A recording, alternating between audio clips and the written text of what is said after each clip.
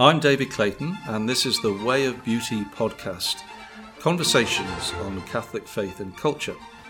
This is episode 14, Modern Medicine and Science Need Help, with Dr. Michel Accad. So, Michel, you're a doctor, you're a philosopher, you're a scientist.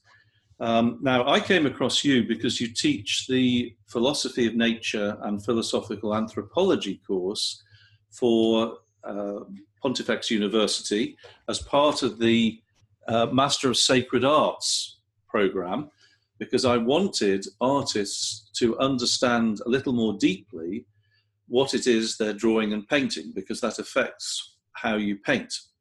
Now, I want to go into an area that's slightly different today. I want to talk about how philosophy can have an impact on medicine and science, because I know this is something that you're involved in deeply. You blog, you write, you publish articles in philosophy magazines and in medical magazines, medical journals. So let's just begin with a very broad question, and then we'll just see where we go. First of all, how can the study of man, philosophical anthropology, if you like, how can that have an impact on medicine today, do you think? Why would it benefit a doctor who probably doesn't study man in this way generally to learn about St. Thomas, for example?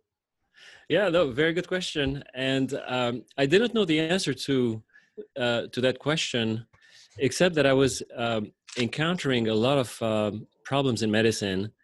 And by reflecting on them, I recognized that those problems were, properly speaking, philosophical, that medicine itself, at least the way it understands itself and the way it's, proceeding with research and so forth, cannot provide the answers to the problems that it is confronting. So that was my impetus to study philosophy. It was a few years ago, and I at that time I was already writing about medicine, blogging, so forth, and it seemed clear to me that there was no real method by which doctors conceive of something as being diseased or healthy. Mm-hmm. The concept of health is not articulated in medical school at all. Now that is staggering, that you think the whole purpose of being a doctor is to restore health, and you want to know what it is, and you're saying that it's not discussed. It's always described in illness, in a negative or something, is it? Or right, and not even that, and even the illness. I mean, it seems that it's what got me interested on this is I became aware and sensitized to the fact that maybe 10, 15 years ago, doctors were coming with guidelines to define high blood pressure. And they would say, well, hypertension, we've decided it's anything above 140/90. And then 5 years later, they would come back and say, no, we've changed our mind. Hypertension is anything that's above 135/this, and that seemed a little bit weird. Yes. If it's a disease, shouldn't it be something sort of objective? I mean, do we have to rely on a committee of doctors getting together? And then each time they would do this, millions of people would be all of a sudden either healthier or sick or, one or the other. And then it wasn't just high blood pressure. It was everything. It was cholesterol. It was obesity, right? You can pick a number, and then if you're above that number, you're obese. If you're below the number, you're healthy. All these things. And more and more, the more I looked, the more I could find this pattern of, disease by decree or by. I just thought of a money-making scheme for you, Michel. The new diet plan is just don't change your diet at all. Just wait until the definition changes. That's right. You get thinner. Correct. Or I would say, I would joke. I mean, if you want your hypertension cured, just move to Canada, where the guidelines are different. So I that's how I got interested, and I could tell that medicine, the academic medicine was not going to provide answers to those questions, and it needed a a fundamental rethinking about what health is. And then if you want to think about what health is, then you have to decide, reflect on what is man, right? What is man? But the whole thing has a history that maybe listeners to your podcast will be familiar with by now, because modern medicine, at least modern medical education, is predicated on a very dualistic understanding of man that goes back to Descartes, and goes back to the beginning of the modern period, where essentially man's soul, if you will, has been set aside as, something that's perhaps of interest to religious people or spiritual people. But then man's body is mechanical. It's a machine, and we're going to consider medicine as a technologically, if you will, as how do we optimize the functioning of that machine? And it's very embedded in medical education. It's when you do medical education, and that's the case not only in the United States but also elsewhere in the West. In fact, in Europe, that trend began in the 1850s, the middle of the 19th century. And then it was adopted in the US at the beginning of the 20th century, where you start medical school not by defining health or reflecting on the question of health, but you start medical school by studying anatomy and biochemistry, the building blocks of the human being, and how the pieces fit together like a machine, and then how the machine breaks down, and how to fix it. Now, of course, there is an aspect of being an organism, whether it's a human being or an animal or even a bacterium, that is mechanical. So it's not to deny that there's not a mechanical aspect to things, but certainly organisms and certainly, and even more so human beings are more than machines. And that's an aspect that's completely neglected from medicine. And that is not just on a scientific level, but beyond the scientific level, that idea permeates the entire healthcare system, because it's on the basis of that idea that we have this industrialization of medical care, if you will, that is, people realize is so dysfunctional. And it's dysfunctional because precisely because it is based on a misunderstanding of what health is or what a human person is. Right. Are there some examples maybe that you could give us where this has an impact? You talked about moving to Canada to get the definition of health check. Right. Some more sort of ways of illustrating this, perhaps. Yeah, it has an impact in. First of all, and people don't think about it so much, but I think I'm acutely aware of this. The fact that doctors are licensed by the state. So you become a doctor when you're granted a license by the state on the basis precisely of your technical expertise. Okay, so being a doctor, where it used to be that at least implicitly being a doctor was taking the Hippocratic Oath, which is very important, and I'll touch on that in a little bit, because the Hippocratic Oath, I think, is correct in its understanding of what a human person is. The Hippocratic Oath, of course, being Hippocrates, the ancient Greek, just a creed for doctors, really. That's right. That's right. It's a profession, because you profess. Okay. The creed, right? It's a profession. I mean, that's the origin of the term profession. Okay. And that's been corrupted to, right now, profession just means expertise, technical expertise. So it used to be a profession because you would profess that you would abide by certain precepts, and then you profess. So the beginning of the Hippocratic Oath is an invocation to Apollo and Hygeia, and the gods of health. Right, so you appeal to the gods of health that you will say such and such. So that's been abandoned, progressively throughout the modern period. In the last 100, 150 years, it's been abandoned in favor of the doctor as primarily a technical expert.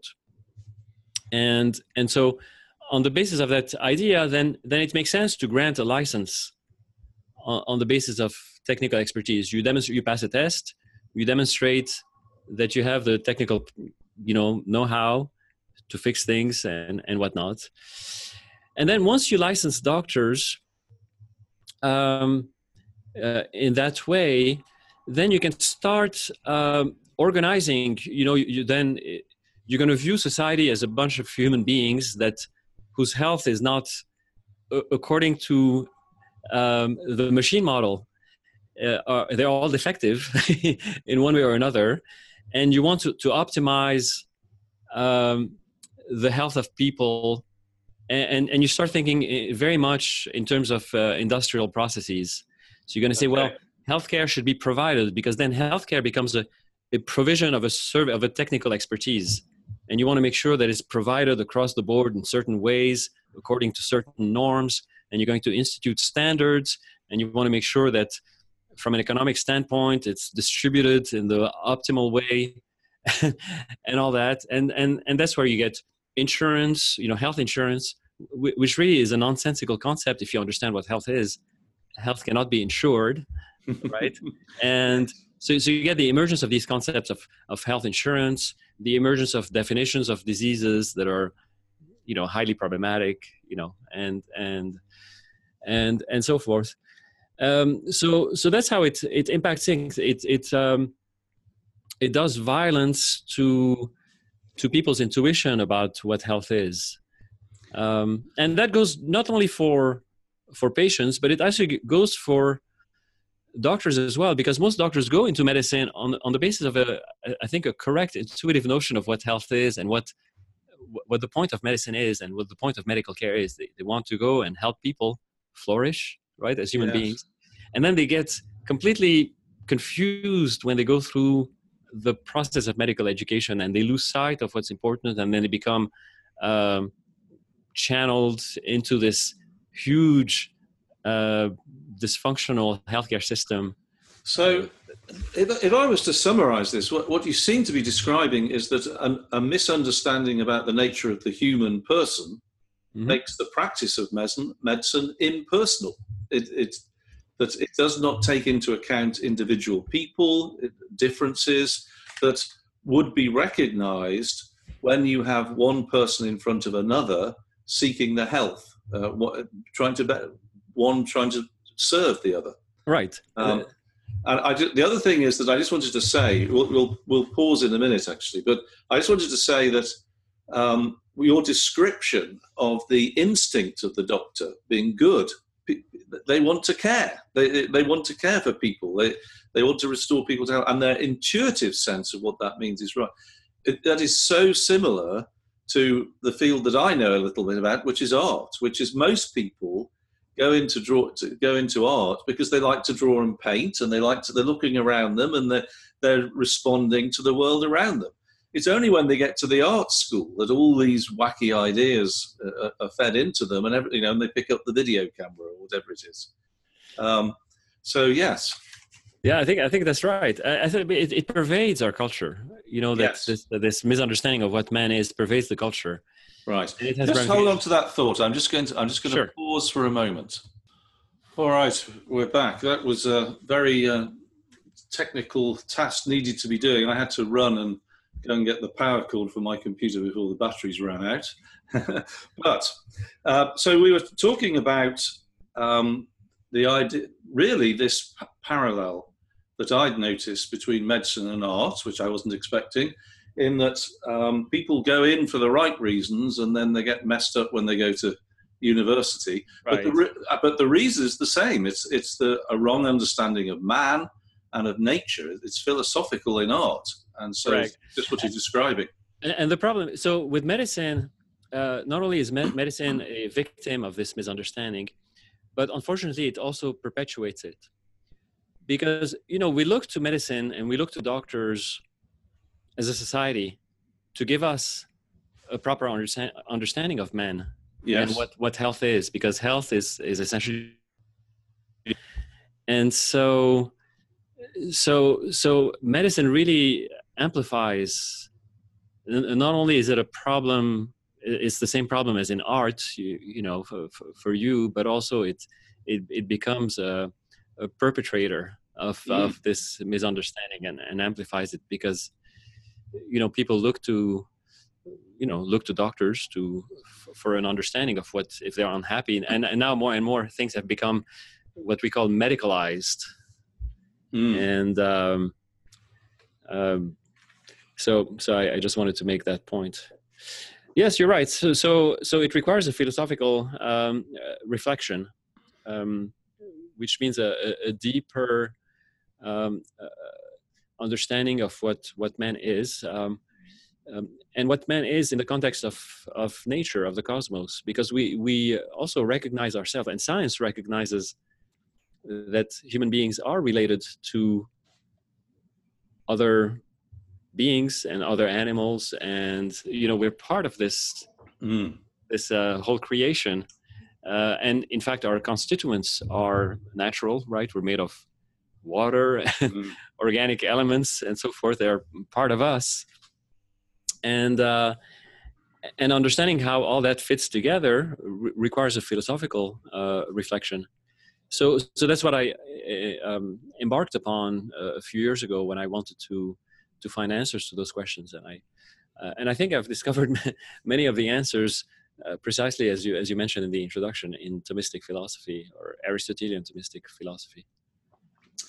Right. I just want to move now. We'll illustrate this further, I think, by talking more generally about science, because I know you're about to begin creating a series of instructional videos called Science Needs Help. And I want to talk about that. And in doing this, we're going to sort of hop back into, I think, this connection between medicine, which is in part a scientific discipline, and anthropology and philosophy. But just before we do that, could you just talk a little bit? I want to have one example.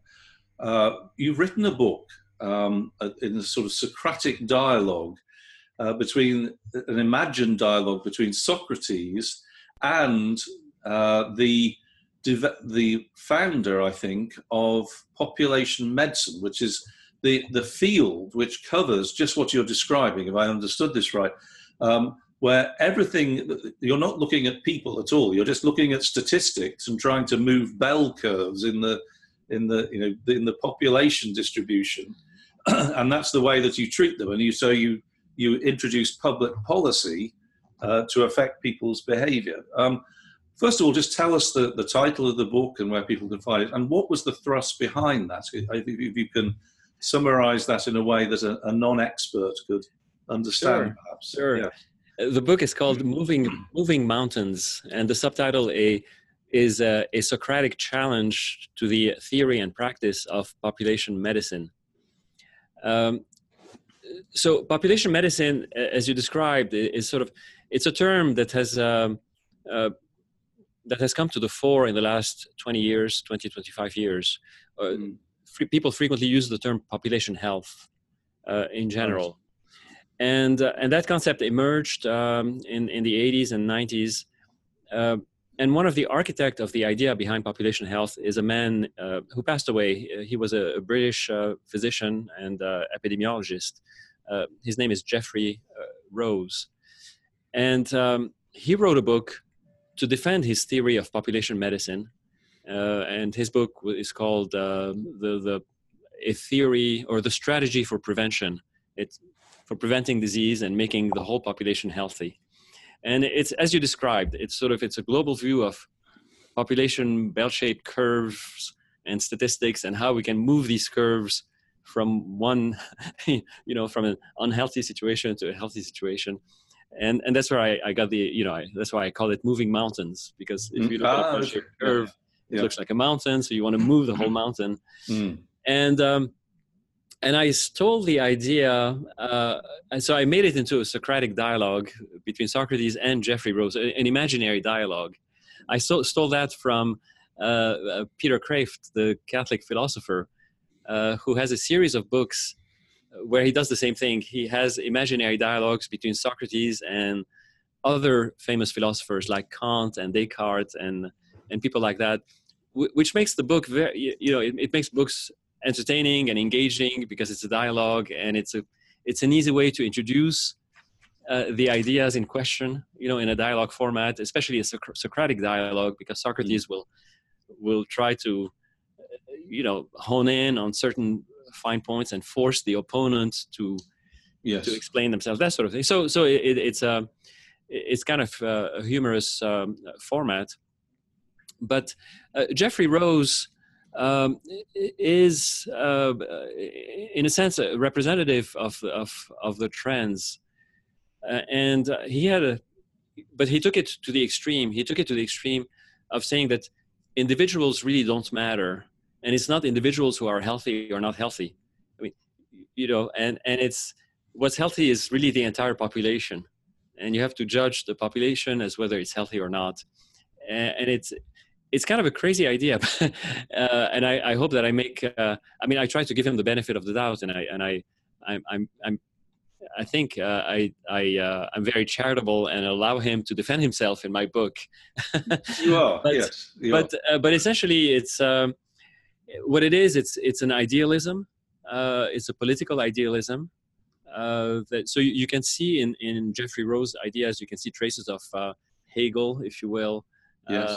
Or things like that. So, and that has been medicalized now. It's using medicine to validate a political idealism, and the prescription, according to Jeffrey Rose and this movement of population health, are political prescriptions, right? So the idea, the way to health is through politics of changing society completely in a radical way.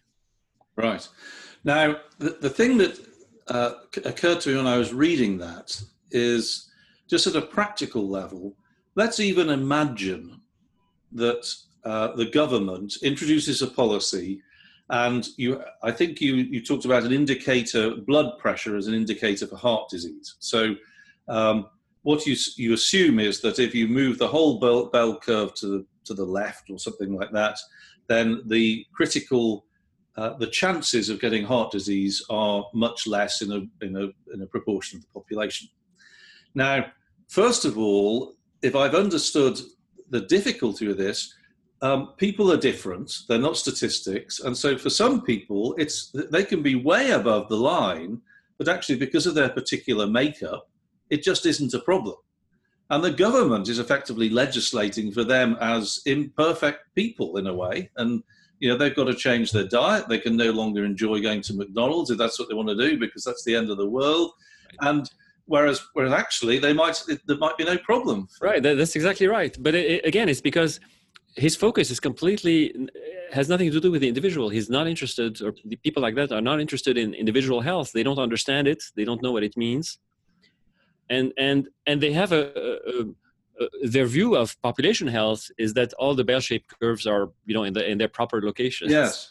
And it's crazy at multiple levels, because moving a bell-shaped curve like this assumes, number one, that you understand what's causing the curves to be where they are, and that the maneuvers that you do to move the curve don't have any secondary side effects, if you will. Well, that's the thing that always that's the point that I thought, is that as we know from anyone who's studied politics or economics, there are always unforeseen consequences. So let's suppose you introduce a policy and you actually manage to move that bell curve. First of all, as you say, it's not absolutely obvious that means then there's going to be less heart attacks. We don't know for another 30 years, so they're not really held accountable anyway. But the other thing is that people have to do something. So if they're not going to McDonald's, but I can use this, and I don't have a problem with McDonald's if you're watching, that they're not doing that, they're eating somewhere else. And you just don't know what impact that has on the people who are eating. So it might be that the particular combination leads them to do something even more unhealthy. Right, absolutely. And the problem with that is that it'll be a whole range of different activities that people do instead of the thing which has now been made illegal. And it won't show up on any bell curves because they're just adding a little tiny fraction. But the overall impact could be really detrimental, and there's no way of telling. And I can imagine you get all of this anecdotal evidence from doctors that contradicts what the statistics tell you, and they will just then say, "Well, you don't understand." They will turn around and say that the person on at the ground level simply doesn't know what they're seeing. Right. No, you're absolutely right. In fact, we have some evidence of that. First of all, you're right. If they intervene in a certain way, they have no way of knowing if it's beneficial or not. I mean, but there may be. We have reason to suspect that actually it can be very harmful. Not only because it makes sense that it would be harmful, to intervene so drastically, but right now you may be aware that there's a lot of controversy about diets. Different diets. Yes. A low carbohydrate diet, a low fat diet, and whatnot. Yeah. So in the 1970s, there was a population-based intervention to introduce, to reduce, to modify people's diets in order to optimize outcomes and change the bell-shaped curve. And people are now looking back at this and blaming those interventions on the emergence of the obesity epidemic, because obesity, starts creeping up in the early 1980s, and people are saying, well, we don't have any proof that that's the reason why. I mean, again, we're talking about historical events, so there's no proof in the scientific sense of anything. Yes. Yeah. You cannot prove or disprove, but certainly that could be an illustration of one intervention causing something, much more drastic and unanticipated, because you reduced fat in people's dietary habits. Maybe they compensate by eating more carbohydrates. Maybe that's what's leading to an obesity epidemic and that sort of thing. So yes, I mean, it's a crackpot idea. It's really insane, but it's insane. But it's perpetuated because it has the veneer of scientific. Respectability. There are mathematical formulas and bell-shaped curves and that sort of thing. Okay, and so we can come back to this on a future date because I think there's more to explore here. But that really is a nice little segue into. You mentioned this stamp of if it's science, it must be true, and people believe that. And therefore, everybody wants to get whatever they're saying labeled as science. That's my perception of what's going wrong. And therefore, you get a distortion of the scientific method. I see around.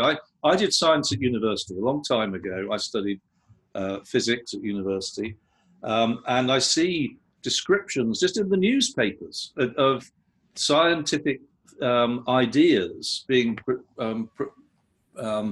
described as true, authoritatively true, but they don't even follow the scientific method as I learnt it some time ago. Now, you're about to do these instructional videos, and I imagine that what you're doing goes more far-reaching than simply asking scientists to do what they're supposed to do, which is stick to the scientific method.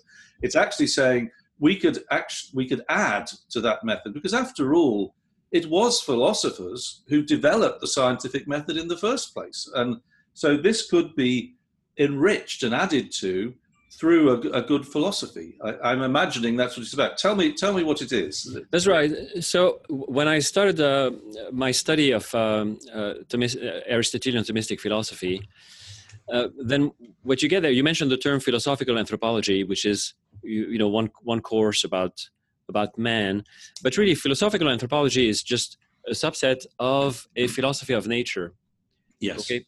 So it's a philosophy that has identified correctly, as far as I'm concerned, perfectly correctly, the principles that permeate nature and that give us an understanding of how we relate to the the other beings in the natural world, including water. So how come is it that if I drink water, water becomes part of me? Right? And how do I? And then when I die, I decay and I become part of the soil and so forth. So this interconnected cosmos that we are part of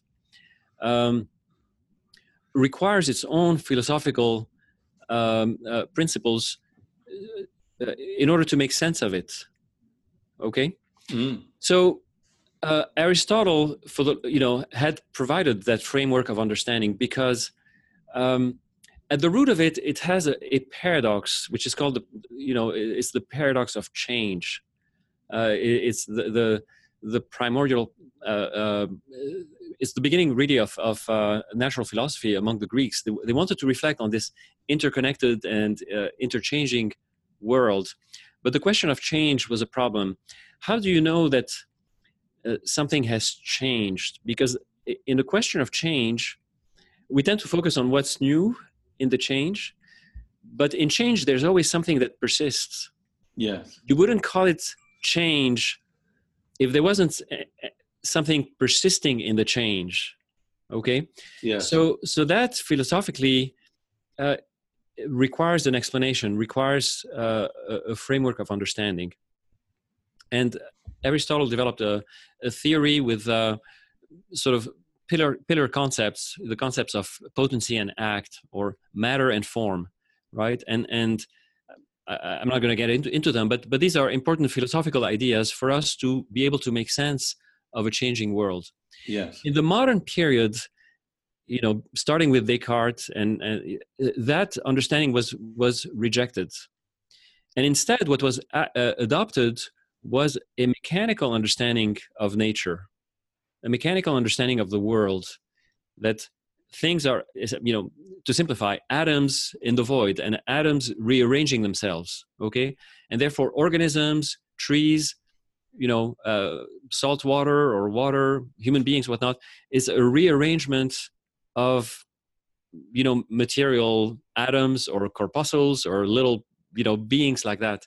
But philosophically, that is a problem. So if we assume, if we take on the reductionist, we're going to call that reductionist or mechanistic philosophy to translate the findings of modern science, then we misunderstand what nature is about.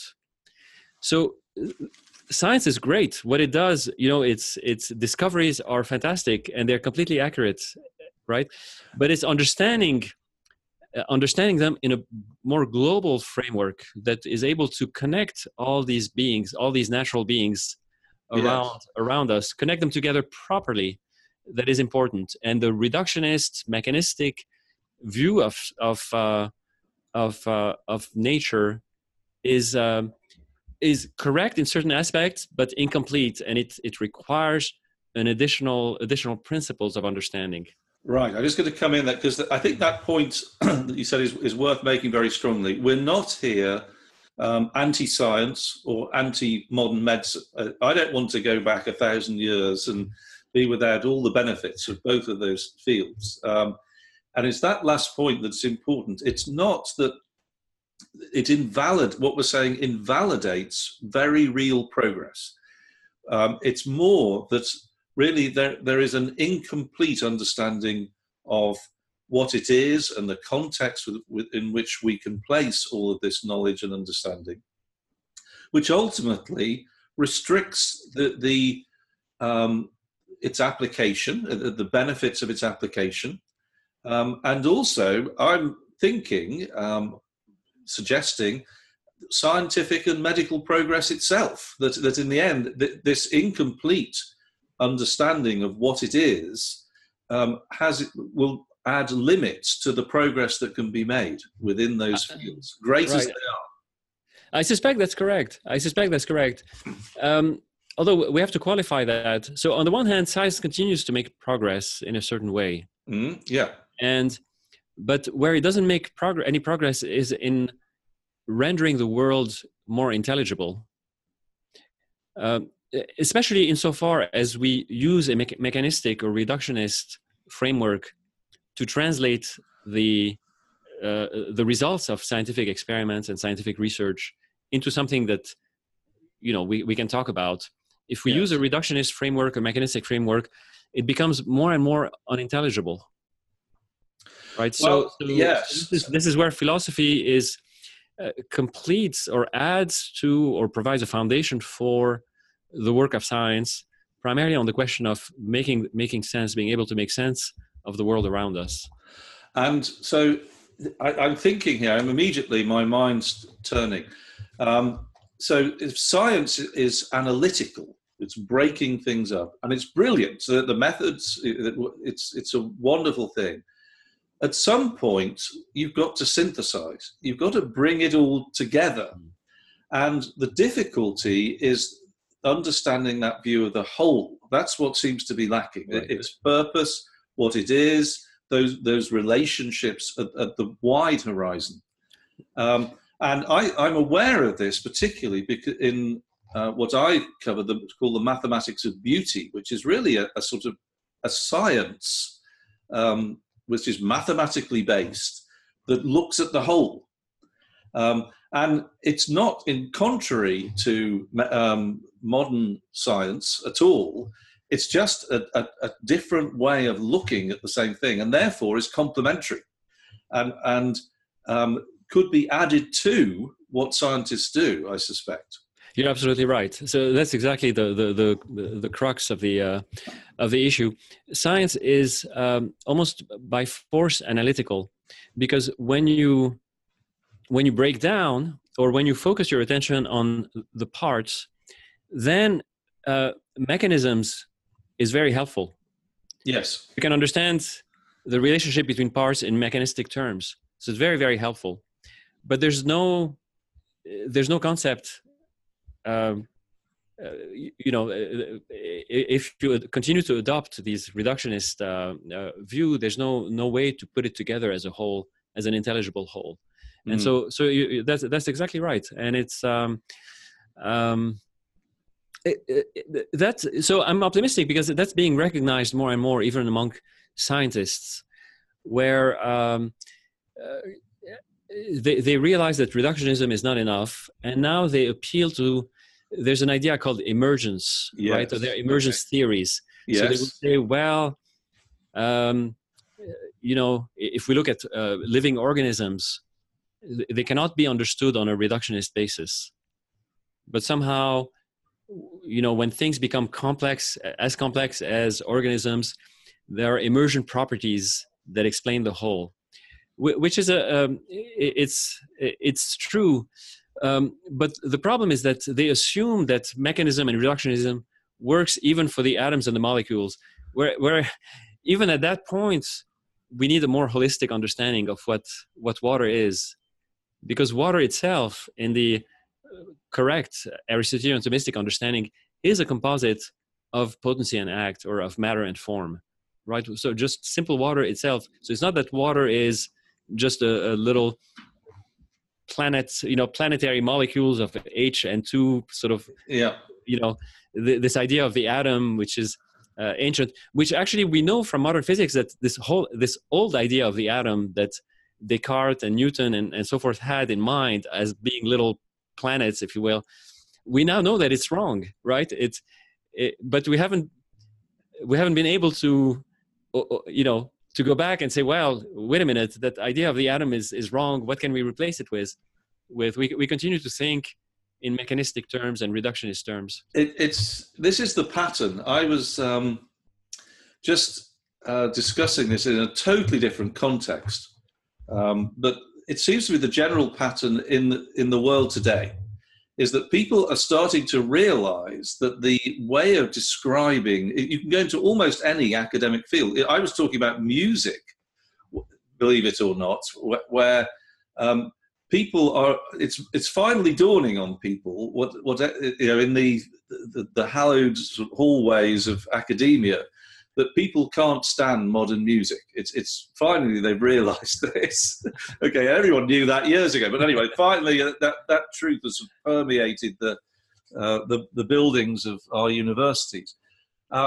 So the difficulty that they have is that they cannot admit that there might have been an answer years ago that they're going to have to admit errors.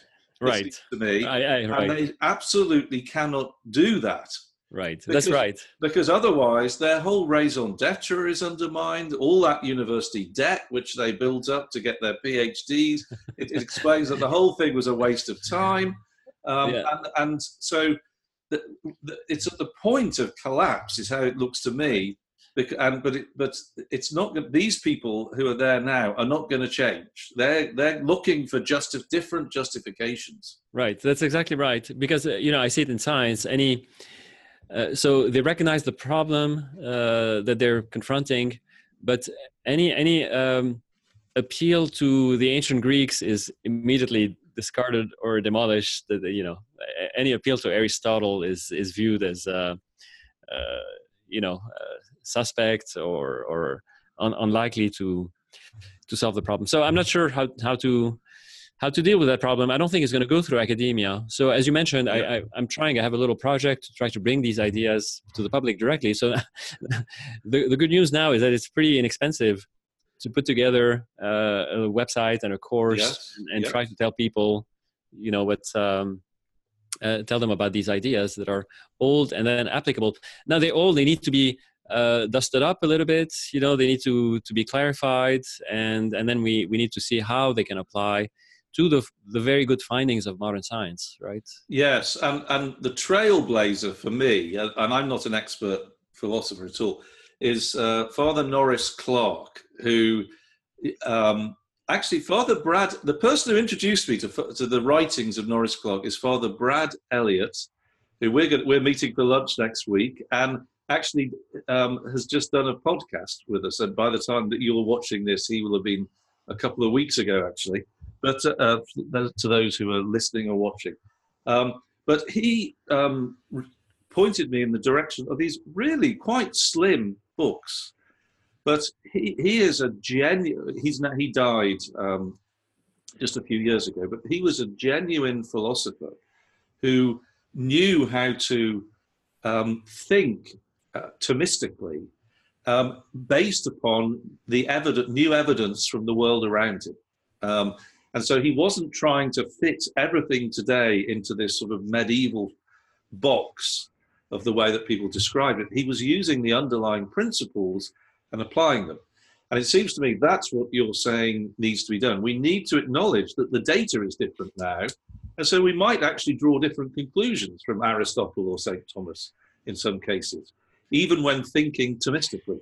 Right, absolutely right. Yeah, because in those days, the distinction between the proper work and focus of what we now call science was not clear, as opposed to the proper focus of philosophy. The two were frequently intertwined in the philosophy of nature, so throughout the medieval period, when in fact there are two different sciences. There's the natural philosophy, which is a science in the sense that it's aiming at providing certain knowledge, right? Knowledge we can be sure of, a science. And then there's the experimental sciences, the modern experimental sciences, that also provide certain knowledge, but it's a knowledge that for the experimental sciences tends to be focused on the quantified aspect of the natural beings, right? And the two work very very well together. In the Middle Ages, the distinction between the two was not clear, was blurred. So in essence, the divorce between philosophy and science was necessary and I think helpful. But there's been the separation has been acrimonious, and the experimental sciences have adopted a different philosophy by default, the philosophy of mechanism and reductionism, which they don't need and they can shed and take on the philosophy, the philosophy of nature, which is more appropriate to bolster and make the marriage between science and philosophy more fruitful. Yes, we've alluded to this example of how when you get deeper and deeper into the analysis, and so the assumption of modern science, it seems, if I can say it in a broad brush way, is that we know what all the parts are doing. You just have the vector sum, and then we know what the whole is doing. And the problem is that the deeper you get into it, we find that things don't behave scientifically, if we can call it that. The behavior, they don't behave mechanically. Mechanically, right. Yeah. So there's something very different going on when you look at a quark and when you look at an atom, or when you look at an object such as a person that is made of. And furthermore, you have these different modes of behavior. And what you're describing, what you use this word emergent order, which I'm interested in. We've done a past podcast talking about this idea, because it seems to have an impact when you talk about society, about mankind as well, that society as a whole behaves differently from individual people in some ways. You can observe trends which are not observable when you're just looking at one. And therefore, one thing occurs to me that philosophy can add is the idea of, if the technical phrase would be substance, but something is an entity. It is a reality. It's not simply, a person is a person, a noun, and that actually is important in terms of what it is. It is not simple. I am not simply a collection of atoms. A person is a distinct entity, a substance. And actually, that's what science appears to be grasping for, but can't bring themselves to do it. Is that fair? Yeah, that's exactly right. That's exactly right. I mean, the rejection of substance at the beginning of the modern period was explicit. I mean, the rejection of the concept of substance, the concept of form, right? Substantial form. Yes. So that's what we need to recover, to understand properly, understand how that works, and then apply it. Because you're right, the science has no way to account for whole beings, for individual beings. It can only see them as collection of things. Yes. Right. It has no concept to explain what makes you more than just a bag of calcium and water and proteins and that sort of thing. Right. But as I said, the concept of form and substantial form and substance, the nice thing is that even though you have these emergent sort of structures, the same principles permeate throughout the different substructures, right? Philosophically, correct. Yes, the same philosophical principles are present even when you go down to the level of the medical, down to a certain level. So here I think there's philosophical work to do, which I'm interested in. Do we stop somewhere? Below which we don't. These principles are no longer. It's not that they're no longer applicable, but they need to be understood properly. Right. We have a way of talking about atoms and quarks as if they are little substances, little bodies. Yeah. But they're not, right? So we get fooled. That's interesting, because I remember I had a conversation with you in the past, and what is the fundamental substance, the building block? And if I perhaps explain this a little more, but you said it's not the atom or the quark, although that's what the scientists would say. It's actually the molecule. It's at the level of the molecule, although I wouldn't call it the molecule itself. Okay. I think the concept that we need to understand is the concept of element. What is an element? Yes. Okay, right. What is a physical element? And so that's a work in progress. But you're right. You're right. There's a level of elements, and then below the level of the element, then we're talking about something that Aristotle would consider primary matter, and it has so what science, subatomic physics, is talking about is, I think, the organization and the disposition, what's called the disposition of primary matter. And the evidence that you would cite, and this point has to be made, that this is a wide open field, that we need philosophers to think about this, right, because it hasn't been addressed. So right, it's very exciting. It's not like you're saying, I've got the answers. You're just saying, right, this is what we need to do. But the evidence that you're looking at, if I remember, is the natural cohesion of these things. That a quark doesn't exist on it. It jumps. It wants to join in with something. And at the some level, there are things that are happy to exist as on their own. Right. Whereas some definitely aren't. Correct. And we recognize, so the human mind, I mean, that's the definition of a rational mind. Yes. Is to be able to recognize these, whatever is a substance as a substance. Okay. Yes. And so we naturally distinguish, which actually fools people, because or scientists, or who are, if they're adopting on the one hand, they think they're adopting a reductionist mechanistic understanding of the world. On the other hand, they intuitively recognize substances as such, right?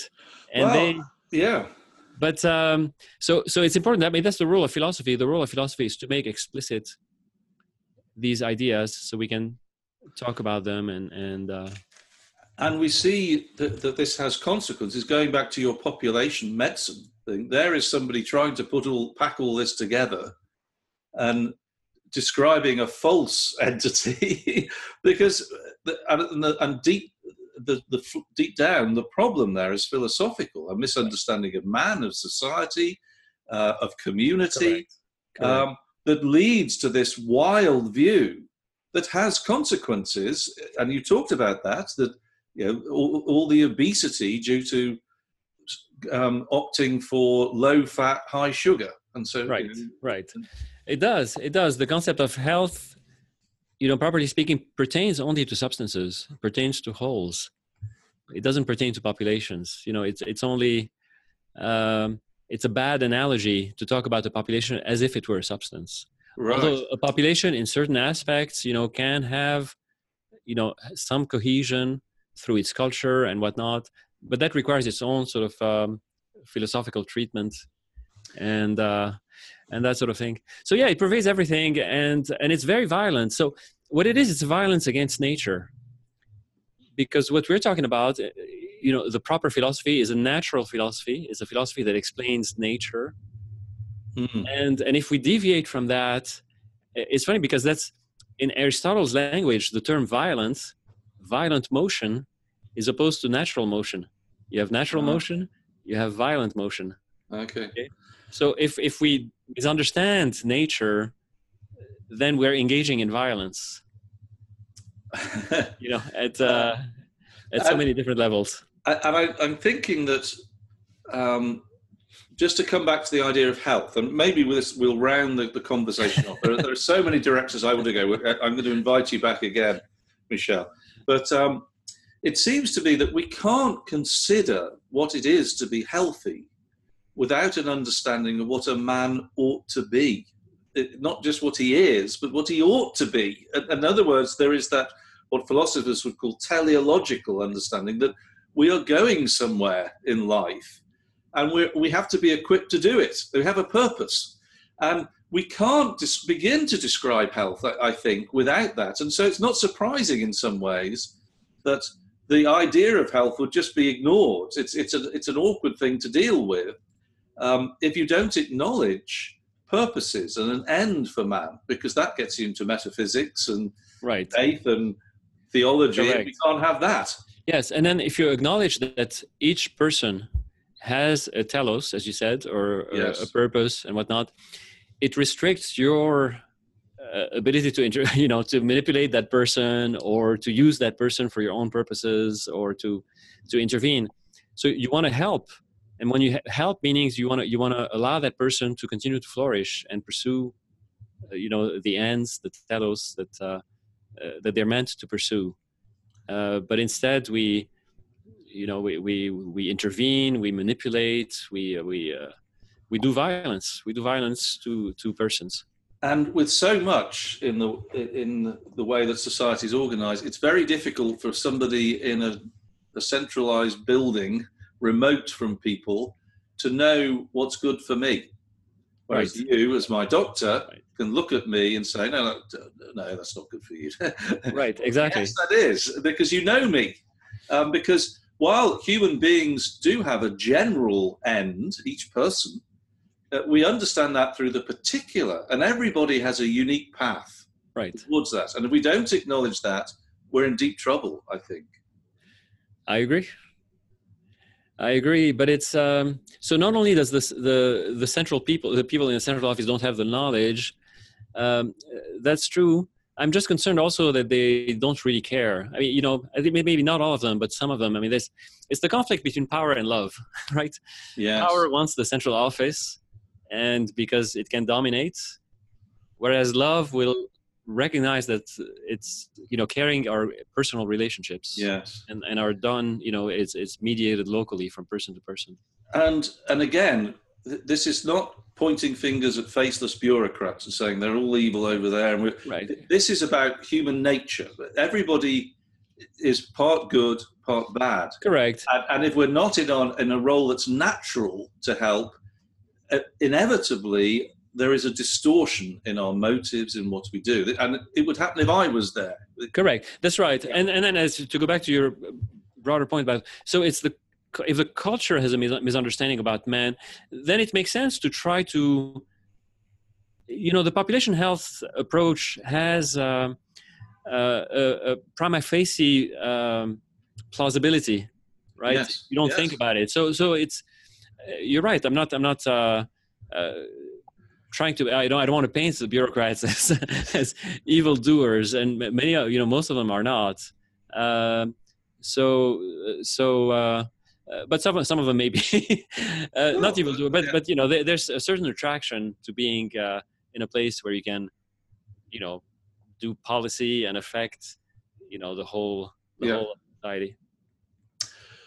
All right. I think just let's finish on a note. You mentioned that you could talk a little bit about beauty and medicine, and this is the Way of Beauty podcast. So why don't we just close on that? Sure. I've been listening. Your episodes are so wonderful. I've been listening to them. I just wanted to say a couple of things. One, in fact, I don't know that it was not in an episode. It was something you shared with me. There's some studies showing that patients do better in a beautiful hospital, right? Yes. It's a hospital.